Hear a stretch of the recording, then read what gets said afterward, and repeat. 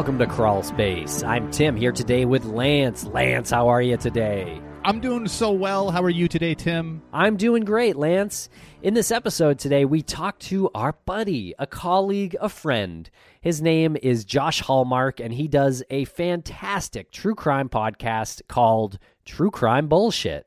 It's so great to have someone like Josh in our universe. He is the personification of organized when it comes to researching his topics. He especially puts a lot of time into Israel Keyes, the notorious serial killer, and he's so easy to talk to, and it makes these conversations really fun to have and also very informative.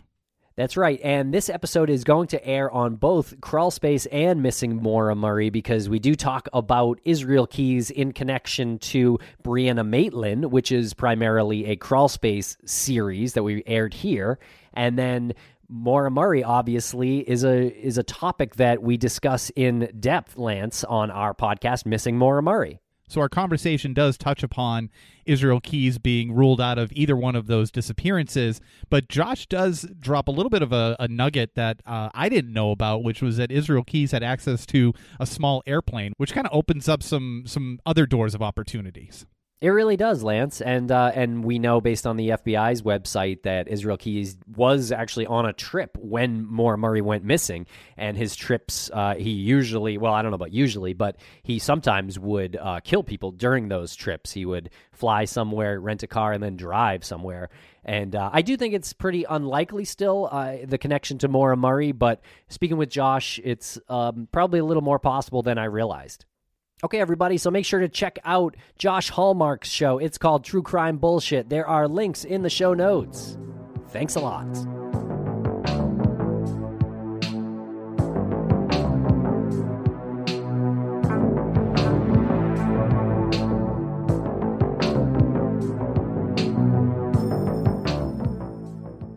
Welcome back to the podcast, Josh Hallmark of True Crime Bullshit. What's going on? Hey guys, not a lot. What's going on with you? You are such a liar. You just said, hey guys, not a lot.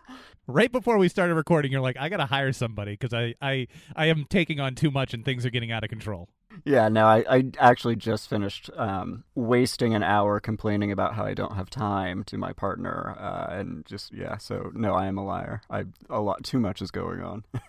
Well, the last time we interviewed you here on these airwaves, we spoke about a season of True Crime Bullshit, your fantastic podcast, that was not about Israel Keyes. It was about serial killer Kelly Cochran. And so I guess tell us where we are now in the trajectory of your show. Yeah, so, Keyes, I think, is someone you could spend multiple seasons doing and barely scratch the surface on. And I think when I came into it, 3 years ago, I had always just anticipated doing one season because I didn't want to be like, episode 246, Keyes ate a granola bar in South Dakota on Monday. Wait, what are you trying to say? No, nothing. Why? Nothing. Well, just because this episode's probably going to be called episode 236. Josh Hallmark talks about Israel Keyes eating a granola bar. That was always the thing. Like, quit while I'm ahead. But I realized the more I did it, there's just an endless mine of material with him. So after the second season, I had a lot of leads, but I wanted to really create a more robust season on Keyes and make sure I had enough material to warrant doing a third season on him. So I took a break so I could investigate him and told the story of Kelly Cochran, which was a soul-sucking, exhausting experience. She is wildly interesting and there's some comedic value to that story, but it just sucked the life out of me. So when that was over, I had continued researching Keyes, found a lot of great information, some really big new revelations, and figured, all right, it's time to return to the Keyes story. That's really interesting because when we had spoken last, you were talking about how you were, I guess, preparing for how soul-sucking that experience was going to be. I do want to get into Keyes a little bit down the line here, but can you give us some examples of what you went through as you were researching and producing season 2? Yeah, so the from the jump, it was pretty bad. It took, I think, 6 or 7 months for the FOIA files to come in, and they were excruciatingly expensive. I think all in all, it costs like $4,000 to get them. But because, as you know, production schedules, you can't just call your advertisers and be like, "Hey, I don't have the files yet, so we're gonna have to press pause." So I had to start the season without the files, which was not how I like to do things. And then once the files came in, it was just such a huge information dump that I was producing while going through just, I think, 10,000 pages of documentation and like 40 hours of interviews. And the thing with Kelly is, Keyes lies, but he lies to cover things up, as to where Kelly lies just for the joy of lying. And so it was harder to understand or even find a utility to her lies. Like with Keyes, when he's lying, it usually means something, and then you can go into like, what is he trying to hide and why is he saying this? As to where Kelly, you're like, she's lying just to lie. And it just reached a point where I felt pretty confident that I was not going to make any progress in the investigation. And with Keyes, we had found all these victims that were very likely his, and, hit the road and found places where he likely buried kill kits and bodies. And with Kelly, it was just like hour 18, and we still had not really found anything out about her, except that she lies more often than I anticipated she lied. So it just became very exhausting. And she is kind of an asshole. Like, and, all serial killers are assholes, but Kelly was it was excruciating listening to her talk. And you never had any actual contact with her on the phone or anything like that? No, I'd written her multiple letters, which she never responded to, and I keep anticipating. I haven't been to my P.O. box in like a month, and I'm like, oh gosh, I'm going to go in there, and there's going to be a bunch of letters and artwork from her. Yeah, probably at some point. That's crazy how deep you get into these things. You had said that you started your season without the FOIA files, and that's something that you don't typically like to do. That must have just made you feel like so off right from the get-go, just because that's not what you do. You want to be prepared as you go into it. If you had received those and you looked everything over, do you think you would have had second thoughts just in just overall about the season, or do you think that would have told you anything about her? That's a great question. I don't think if I had received the files before production started, I would have changed anything, just because the story is really interesting, and there's, with Keyes, it's a very dry investigation, I guess, in that it's, for the most part, he's a pretty standard serial killer, and I hate talking about it in these terms, but, narratively speaking, it's just a pretty classic investigation, as to where with Kelly we had like weird cannibalism and affairs and her drugging people, and it just was a dynamic story in a very different way from what I was used to. So I think even now, knowing what I know and knowing how exhausting it was doing that season, I would do it all over again. I just maybe would be a little more prepared and hedge my expectations better. Okay, but so now you're in your wheelhouse a little bit more? You feel like you're back in your comfort zone covering Keyes in season 4? Yeah, I do. And again, it goes back to, like, is there story to tell? And halfway through the Kelly season, I was like, I think we're out of story. And with Keyes, I'm like, oh man, we still have so much more story to tell. And that's really invigorating and inspiring. Good. Yeah. Tell us where you're at. It's probably a big question, but what's rolling around in your noggin right now?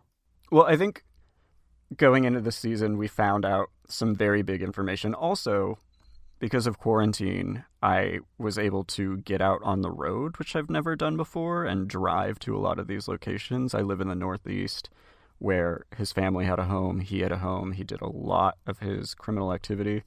So I got to get out on the road and see places and meet some people who are close to the case and close to Keyes.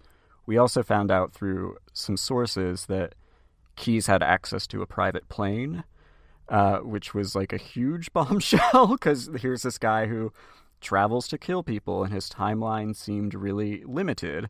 And we were trying to figure out, like, how is he in all these places, yet there's no travel records putting him there. And finding out he had access to a private plane and was on it at least a few times. We're still trying to dig into the records because, unfortunately, the FAA doesn't require pilots to keep A, manifest, but B, even their flight records for more than 3 years. So that's been a new task. Was this private plane like a little Cessna that he flew himself, or did he have a pilot? His girlfriend's brother was a pilot and owned multiple planes, and he was taking them around on little trips. By himself? Unclear if Keyes went alone with the brother, but we know that Keyes often committed crimes while on vacation with family and friends, so that doesn't necessarily like negate criminal activity that he was with Kimberly, but if he was on his own, it definitely opens up the pool of what he was able to do. That's incredible. Have you been able to speak with the brother? I just reached out to him. I was timing my contact with him, so he didn't have enough of an opportunity to get ahead of things before I ran that episode. So I've just reached out, and we'll see what he has to say for himself. Wow, could you imagine that? Like, do you think he had any clue? No, I don't think anyone had any clue, which is probably why there's been this ongoing question of, like, why is Kimberly being so secretive? Who is she trying to protect? And it's like, oh, this is why. She's trying to protect her little brother who had no clue, but, it's frustrating that they are not sharing things with the FBI, but I also get it. This is probably really traumatizing for them. Wow. That's absolutely wild. So no record that Keyes could even fly a plane himself. I know I'm harping on the him being alone thing, but I'm just curious. No. Okay. So he likely didn't take it alone then.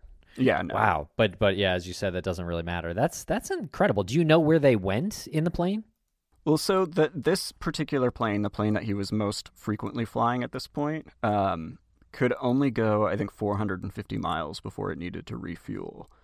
So obviously he could go anywhere, but, from a practical viewpoint, he's probably only going 450 miles from Sacramento, which is actually 3 hotspots that Keyes was most active in, which is like the Salt Lake area, the Riverside, California area, and the Washington Peninsula. So it's getting him to those places, and it's very reasonable for him to be like, hey, can you take me to Salt Lake City? Here's some cash. I don't want to fly commercial, because he's a bank robber, so he always has cash on hand, and that way he's avoiding any sort of digital footprint, and he's using this stolen cash, so there's no transactional records of him doing anything.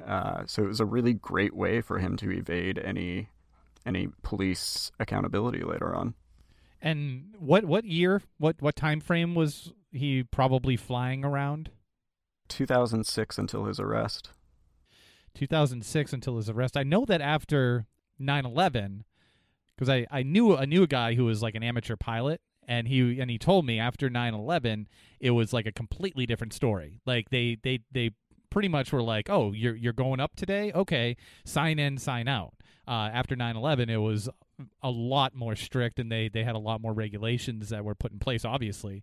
So I wonder if there's any paperwork. Oh, what? No, yeah, you already looked into that. You said that they're only required to keep it for 3 years?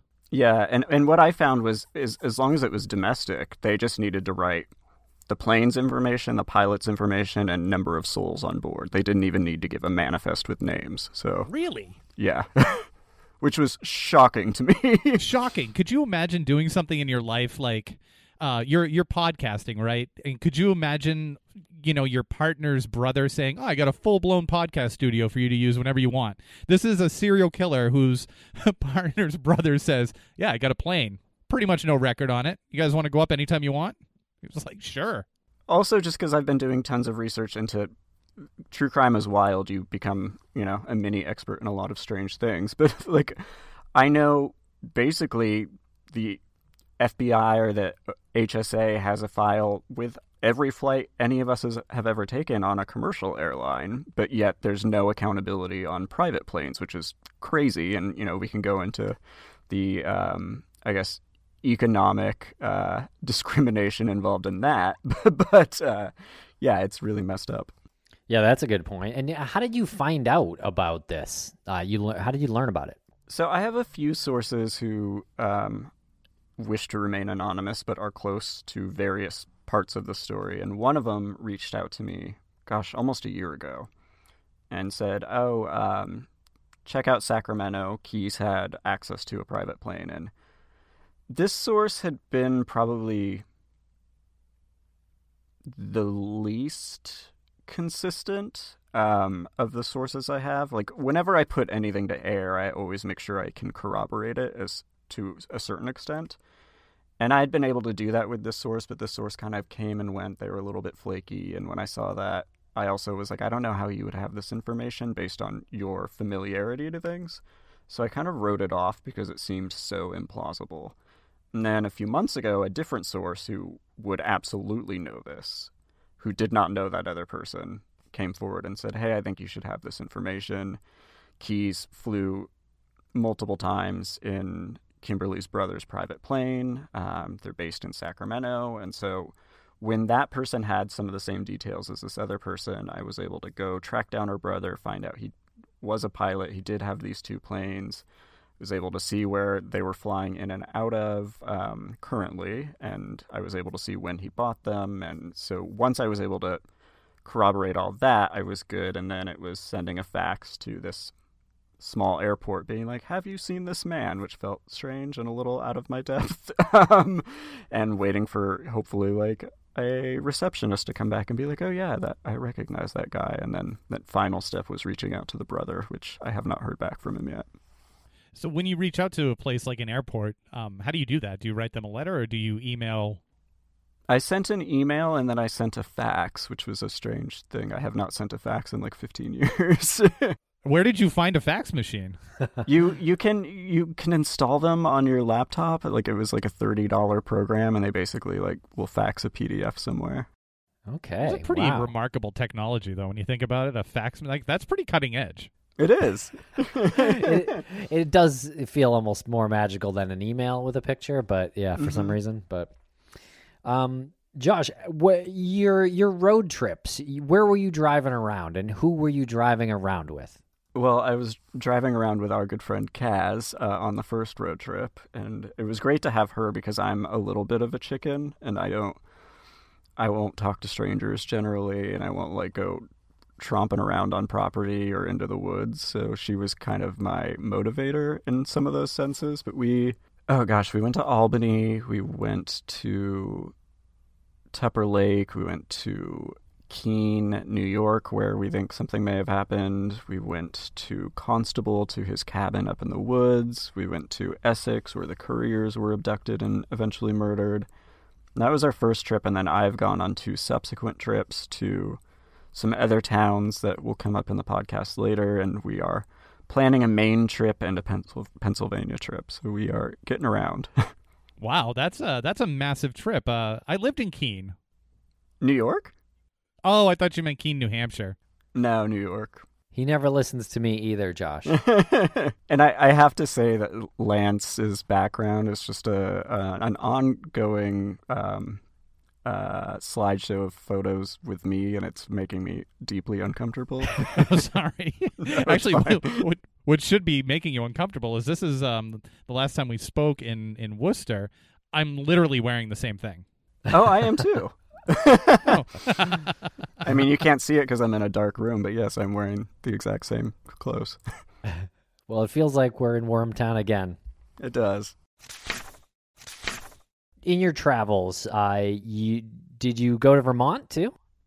Yeah. So I went to Essex twice, and then I went to a town called Brattleboro, which is actually not far from where I am currently. And that was a really eye-opening trip, and I don't want to get into too many details because we will deep dive that in the show at some point. But that was really weird because Google Maps did me dirty and sent me on this back road when I was like, the rule with Kaz and my partner was like, just be off the road by sundown. And sun was setting. I was an hour and a half from home, and I was like, all right, it's time to go home. And then Google Maps like sent me out into the woods on a dirt road, and some jerk, and I grew up in a small town with country roads, and I know people out there are assholes, but some jerk like turned on their brights and like got up onto my bumper and was, trying to intimidate me. But we all know that Keyes used to do that to try to run people off the road, and at that point had spent like 48 hours just really living in the Keyes world. And I was like, oh, great. So now here I am in the woods where we believe Keyes actually did abduct someone and someone is trying to intimidate me. And so I was going like 55 on a dirt road through the woods, like winding roads in the middle of the night. And it was a little bit terrifying. Oh, you sped up? Yeah, instead of like pulled over to let him go? Yeah. Wow. Yeah, I should have pulled over to let him go, but just that off chance that, he was a psychopath, which I don't think he was, but that's where my brain was at the moment. That's where your brain should be. I mean, first of all, you don't have to put your high beams on somebody. That's an aggressive move. So if he wasn't a full psychopath, he was like 30 to 40% there. Non-violent psychopath. And Brattleboro is a great little town. It is. I'm curious to hear your story about Brattleboro. See, that's very close to Keene, New Hampshire. Yeah, it's probably half hour. Oh, okay. You kind of came pretty close to Brianna Maitland's crash site and even Maura Murray's crash site to a degree. How likely is it, do you believe, that Keyes was in those areas? Kaz and I went to Brianna's site, and I went to Maura Murray's, which was a very strange experience. The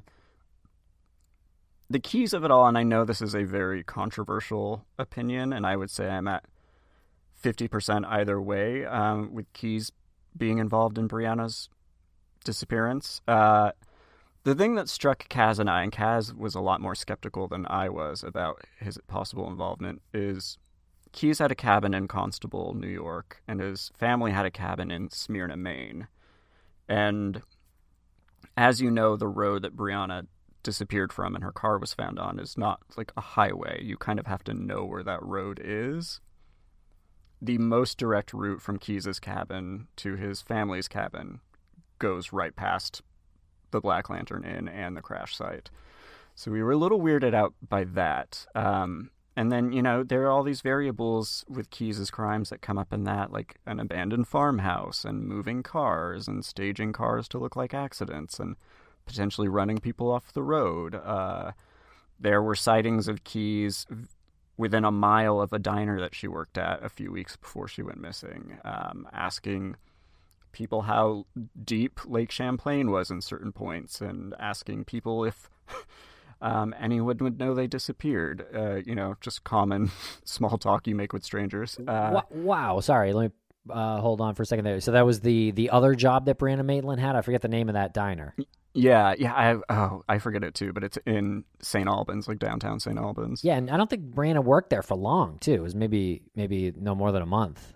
Yeah. Wow. So while she was working there, there's a sighting just down the road from it with Keyes asking some strange questions. And sorry to interrupt, where did you get that information that there was a sighting that close to the diner? In the FBI files. Oh, okay.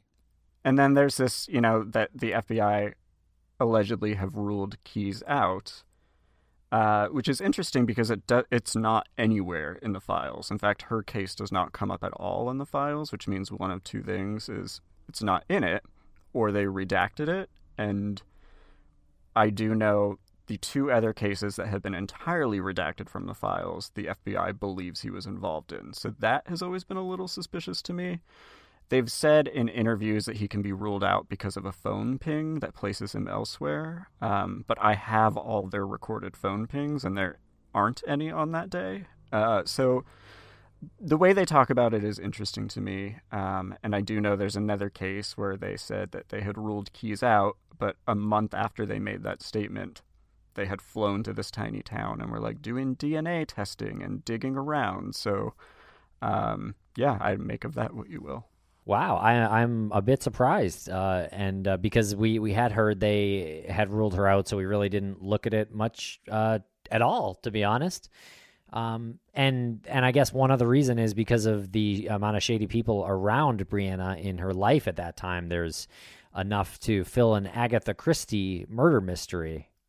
Yeah, I think it's hard because with James Koenig, Samantha Koenig's father, had Keyes not been arrested, they probably would have arrested him. He was their lead suspect. They were filing warrants on him. They thought for sure he was involved because he was a shady character. She also had a bunch of shady characters. So Occam's razor is like, yeah, it's probably the shady characters in her life, but that is by no means exculpatory for a serial killer, and to me, there's a lot of coincidences, so I don't think that Keyes should be ruled out just because there are other likely suspects. And, the Spear case is another great example, which is also a controversial case. And I would say I'm 50-50. I wouldn't be surprised if it was him, but I wouldn't be surprised if it wasn't. And that's how I feel about Breonna. And he was asking people during this particular sighting how deep Lake Champlain was? Yeah, so he has this thing that comes up constantly where he will just bump into a stranger in the woods and be like, "Hey, how's it going? Would anyone know if you disappeared today? Do you know how deep this lake is?" Just He asked people that? Yeah, constantly. What would you do? What would happen if you disappeared today? Would anyone know if you disappeared today? What? Yeah. It's an icebreaker. Yeah, exactly. Yeah, it's kind of like welcome to Wormtown.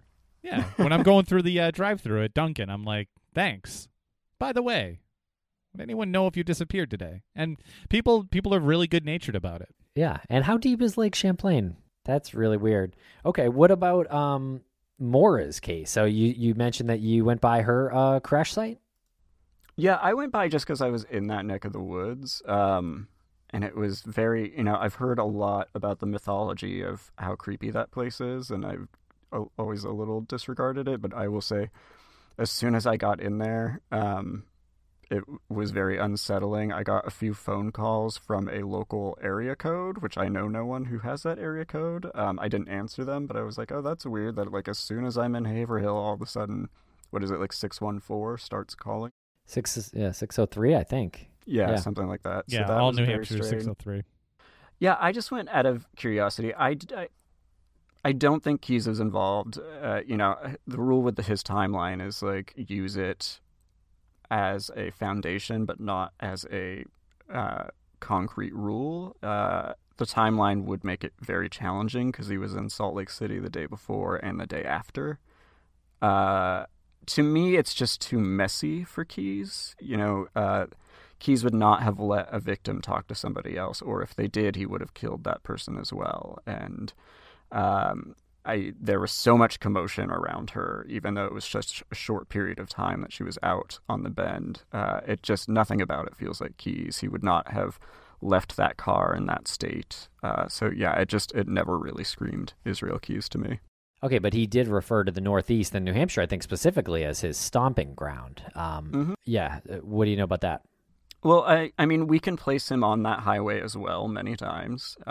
He said he was most comfortable killing people in Washington and the Northeast, so there is that. And that's a time when he started to be more active. He was most active in 2010, 2011, but in 2003 to 2005, he had just gotten out of the military. He, according to him, not murdered anyone in 3 years, so he was really working out his frustrations, I guess.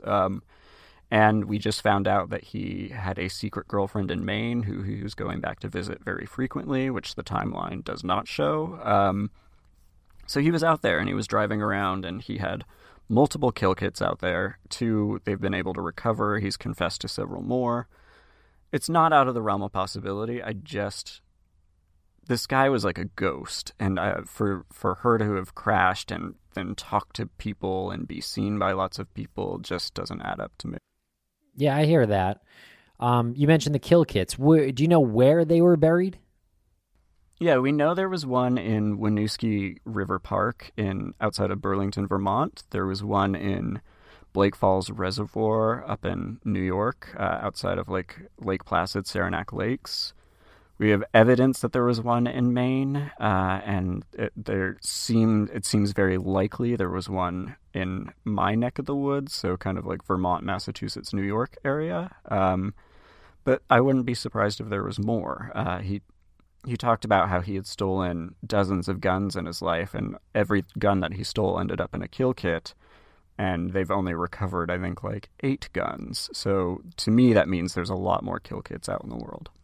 And you said that he had a secret girlfriend in Maine. Do you know where in Maine she was? Yeah, she was outside of Smyrna, which is just outside of, I guess, Nova Scotia. Oh, gotcha. Okay. So this is super northeastern Maine? More eastern than north. It's about an hour and a half from Bangor. Okay. Okay. Yeah, that's a haul. That's a hike from anywhere in New Hampshire. And where was the kill kit in Maine? Do you know? We believe in that area, in the Oh, gotcha. Smyrna That area. makes sense. But, the Burlington, Vermont one is in Keys geography, not far from New Hampshire. So, he's in the area. It's a hot spot. There's a lot of activity there. We have him on that road multiple times. Is it possible? For sure. I would not be surprised if it was him, but the crime scene or the accident scene, however you perceive it, does not look like Keys to me. Yeah, that's fair. He was in Manchester, New Hampshire. It seems like here, flying into Manchester in 2004, October of 2004. Yeah, as far as I know, and I'm fairly confident I know this accurately, they only found 3 kill kits. Jeez. So, nothing about Maura's accident speaks to Keys to you, but Brianna's is a little bit more, Keys centric. Is there any other unsolved in the area that you might look at and say this needs a little bit more investigation regarding Keys? Oh, for sure. There's a case in Brattleboro, which will come up in the show. There's 2 cases in the Johnstown area of New York. There's a unidentified body that was found in Maine. Someone found him digging in the woods in rural Pennsylvania. We have the Deborah Feldman case, and the way he talks about her remains leads me and some of the researchers on my team to believe that there are multiple remains buried there. So yes, and I want to say, going up to after the accident, a lot of that does look like Keys. He tried to run people off the road. He would stalk people at ATMs. He targeted women driving alone late at night in rural areas. So that does scream Keys. It's just, to me, it's what was left behind afterward doesn't. As to where Brianna, and I understand there are some comparisons, but just the distance from which she was last seen to where her car was found, the abandoned farmhouse, the way the car was parked there, that looks like Keys. And the fact that they've found evidence but nothing so far. I heard recently that they found some DNA has been linked to anybody. That feels like Keys, not just leaving like a chaotic mess. He was very neat and tidy and clean. Have you talked to anybody from the Black Lantern? Maybe people who worked there when Brianna worked there, and asked them if he looked familiar at all? Not yet, but it's on my very long list of things I need to do this You need season. to hire an admin. I do need to hire an admin. But I wonder, would that be something Keys would do, to go into a restaurant in a small town and scope it out? I don't know that he would go into the restaurant, but his last confirmed victim, Samantha Koenig, we have dozens of reports of him sitting in his car outside of the coffee stand that he abducted her from. And we also know he drank a lot of coffee, and he went to the Home Depot across from where she worked almost on a daily basis. So he probably at some point met her or got coffee from her and then staked out that spot. There's reason to believe he was stalking the couriers for some time before he abducted them. So yeah, there's a precedence for it for sure. And even the Susie Lyle case, which I think he did, people saw him staking out parking lots near where she was abducted from, and she also told a friend that someone had been following her. So if that was Keys, that adds up. So yeah, it would absolutely add up for him to just be lurking around the area, trying to see if there was someone abductable, or maybe he had his eyes on her and trying to find the best place to abduct her. And the murder of the couriers, can you tell us a little bit about that neighborhood? You said you visited that house. Is that like a wide open area, or is that like more of a suburban neighborhood? It's a suburban neighborhood, which really struck both of us. Is we wanted to drive down and look at the house without being, creeps, basically. And we turned onto the street, and there were like children playing everywhere and neighbors talking to each other, and you can see into everyone's backyards. And that struck us as like, oh, this is not just a neighborhood, this is a community. And that felt very brazen, especially because we know that he had been in their backyard for hours waiting for the neighbors to go to bed, and you can see their backyard from almost any point on the street. So he's in this community where people know each other and talk to each other, and that felt very uncomfortable. And then also just the fact that he had said he just went to a random house. He had walked the neighborhood for a long time and was looking for a house with an attached one-car garage with no cars in the driveway, and this was the first one he came upon, and that's just unequivocally false. We drove the path from his hotel to the courier's home, and there are probably 10 to 15 houses like that before we got to the courier, so we believe he was stalking them. He even said at one point, like, well, I knew it was safe to go into their house, and they were like, what do you mean? And he was like, oh, I mean, I just figured it was, so... Why them, then, in your opinion?